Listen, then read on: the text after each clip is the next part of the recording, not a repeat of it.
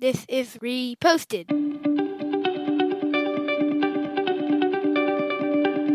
Every morning, Larry and I dig into a quote or idea that has caught our eye. Our hope is that our chat inspires you to never stop thinking and possibly challenges you in a new way.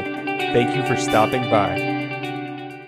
Well, last week, Larry and I made a huge mistake and we forgot to loop Brandon into our favorite part of the month, but we have Brandon back with us. And before we get into it, if you want to support Brandon, you can go to give.fororegonstate.org and donate to the General Scholarship Fund. Anyway, today's quote is from Bruce Lee. What? That's not true. Don't donate to that. It's from Bruce Lee.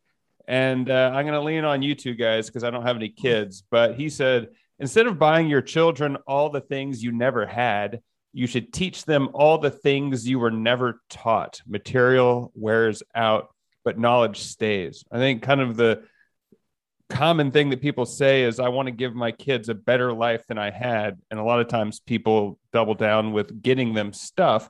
But does this resonate with you, Brandon? I feel like Larry planted this one, knowing me as long as he has. Yeah, very much so. I mean, I think it's funny. As always, I say that I think about you guys when I listen to this show. It always gives me something to think about. It's resting on your laurels, not standing on your laurels. But Larry is the master of the mixed metaphor, so we do what we can. Bruce Lee must be making a comeback or something, because I keep hearing Bruce Lee quotes everywhere I turn. Seems like a pretty common sense one, but it made me stop to think. I have an only child. I'm an older dad.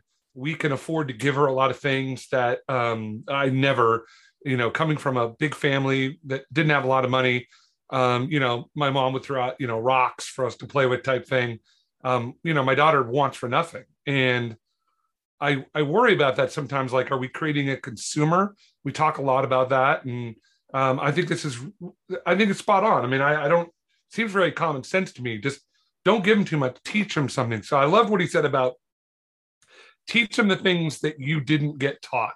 So in a sense, teach them the wisdom you've gained over the years. I like this quote. It might go on my wall.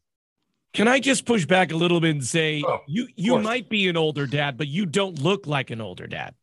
Especially with these fancy glasses. Oh, not a good look. With a red face. I do have the double pushback on this, in that this quote's interesting because, your kids will always ask you 1,000 questions about things. And in life, when you got 1,000 things going on, it's hard to just sit there and be like, let me explain to you why. Because you're like rushing around and you get 1,000. Like, in a perfect world, I would explain lots of things to my kids. But off the time, I'm like, got 1,000 things on my mind and I don't have time to do it. Well, does it require you to sit down and be like, you don't have to verbally use your words to teach a lesson, I don't think. Well, that brings me to my second point. No, let me give you a triple pushback before you do that. Because, the people that know you and love you, Larry, know that you take one of the things, I think I speak for Andrew as well. One of the things that I've always admired in your parenting is that you're like, we live in a small apartment, not anymore. You live in a palatial estate now, but when you lived in a small apartment, you had to take those kids out and walk them everywhere. And you might not be telling them things, but you were showing them things. So I think that how you live your life, how you treat people is just as important as what you say. Now, I have an only child, so I can spend more time. You have 3 crazy kids, but even with an only, you don't always have enough time to sit down. And like Andrew said, it's not always about just sitting down with them. It's also about showing them, which I think you do a good job of. Well, that was going to be my second pushback, is that I feel like how you live matters way more than what you tell your kids the way they should live. Yeah. Like I've caught myself, you guys both know that I can have a bit of a hot temper at times, especially can be impatient. These are all failings that I work on as I ramp up in age. And I think about it a lot, like especially when I'm driving with Maple, like not to overreact, to think the best of the person that just cut me off, or, seems like that's where a lot of my angst comes from, seeing things like that. And, we have a lot of homeless in Asheville, the way that San Francisco has a lot of homeless and LA has a lot of homeless. So we talked to her about, why not everybody that's on the street is good, bad, or indifferent, but so how can we help them? And we carry socks with us and we carry food in our glove box so we can, we want to model that. So I think that's probably just as important. Again, we haven't talked at all about giving anything. So I think we all agree that giving them stuff isn't necessarily, I don't want them to be poor like her to be poor like I was, but I also don't want to create a consumer. I think that's an interesting thing that people have to figure out, because when I look around, and the grittiest people I know came from more difficult circumstances. And it's not a hard, fast rule, but some of the softer people who turn away from adversity kind of were more privileged. And so, I mean, you said at the beginning, this is like an obvious thing, but I think sometimes the most obvious things are things that you just ignore and keep going around it. Because at the end of the day, the path of least resistance from a non-parent seems like just appeasing what your kid wants.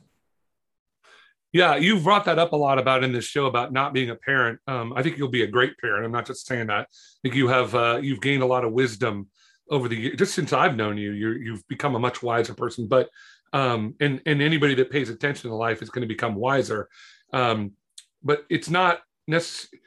Before you have a kid, you think to yourself, "Oh, I would do it this way, or I would do it that way." Then you have a kid, and the reality of it really hits you. You're like, all those things I thought I was going to do.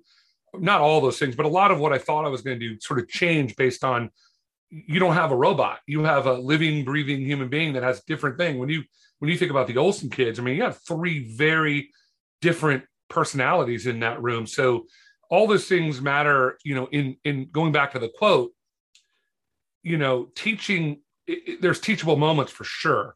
And whenever you're with any, I used to take Ellis out and we'd go bowling and he'd ask me questions. And one time he was like, Brandon, is God big? I'm not making this up. I said, Brandon, is God big? And I said, well, we believe that he created everything, the universe and everything. And Ellis kind of looked at me and he goes, that is big. Now I can assure you, my parents never, ever talked about God in that context. So it's not just parents, but people in their lives. So I think all these things where you can try to foster in your kid the desire to learn and to understand the world outside of their own little context, like what toys am I getting, is a good thing. I would just say this quote from my perspective, exactly how we wanted to live our life. We lived in a tiny 900 square foot apartment for 13 years with 3 kids. And we could have at any particular point moved to any other place, Oakland, Marin, and bought a home and had a bigger space. But what the urban San Francisco environment gives the Olsen family is the immediacy of walking out and learning about homelessness, diversity, all of the things that comes with that need to be talked through with your kids. And so this is exactly what we lived and live. And we could have got more than one closet that we had for 13 years, but we chose to teach them the life lessons of living in San Francisco. So this quote is the epitome of the Olsens. The instant gratification of walking outside your door. I mean, something that also that as we're talking, I thought about it, like, can you apply it to yourself? Like, at what point do you not need a mentor in life? Like at some point it's maybe it's your parents for a lot of your life, but do either of you have a mentor that you check in with on a regular basis? I definitely do. Yeah. And I don't think that you ever get to a point in your life where you don't need a mentor. I mean, I'm deeply embedded in middle age now. And, so well, you guys are kind of in the same boat. Your parents are older. You start to have kids, you're in that tweener stage of life. And I start thinking about a lot more about the mortality because my mentor is 84 years old and at some point he's not going to be around anymore. And it's just, there's never a time where you're not looking to somebody to sort of help you understand the greater things. I don't disagree with you, Andrew, that some of the stuff you sort of figure out as you go along, but I think it's very helpful to have people that have kind of gone before us to help us walk through this. I guess at some point you become too old to need a mentor. I don't know, but I will say one last thing. Not a pushback, so I'm not doing a Larryism here, but you can be mentored by people that are younger. I honestly mean this. I feel like there are people you're one of those people I would think of who sort of give me pause and make me think, even though my ego sometimes like, who's this whippersnapper think he is? Okay, boomer, right? But we can learn from people that are younger than us, that maybe just have walked a different journey or have a different level of wisdom than we might have. So I think it never ends. Larry? Never ends. Brandon, you're my mentor.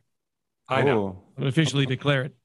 All right. Well, there you have it. Larry is latching his wagon to Boomer Sooner, Brandon Doble. Well, if you have any questions, please reach out. You can find us at Reposted Podcast on Facebook, Twitter, and Instagram. I'm Andrew Keller for Oregon State Brandon saying thanks for stopping by.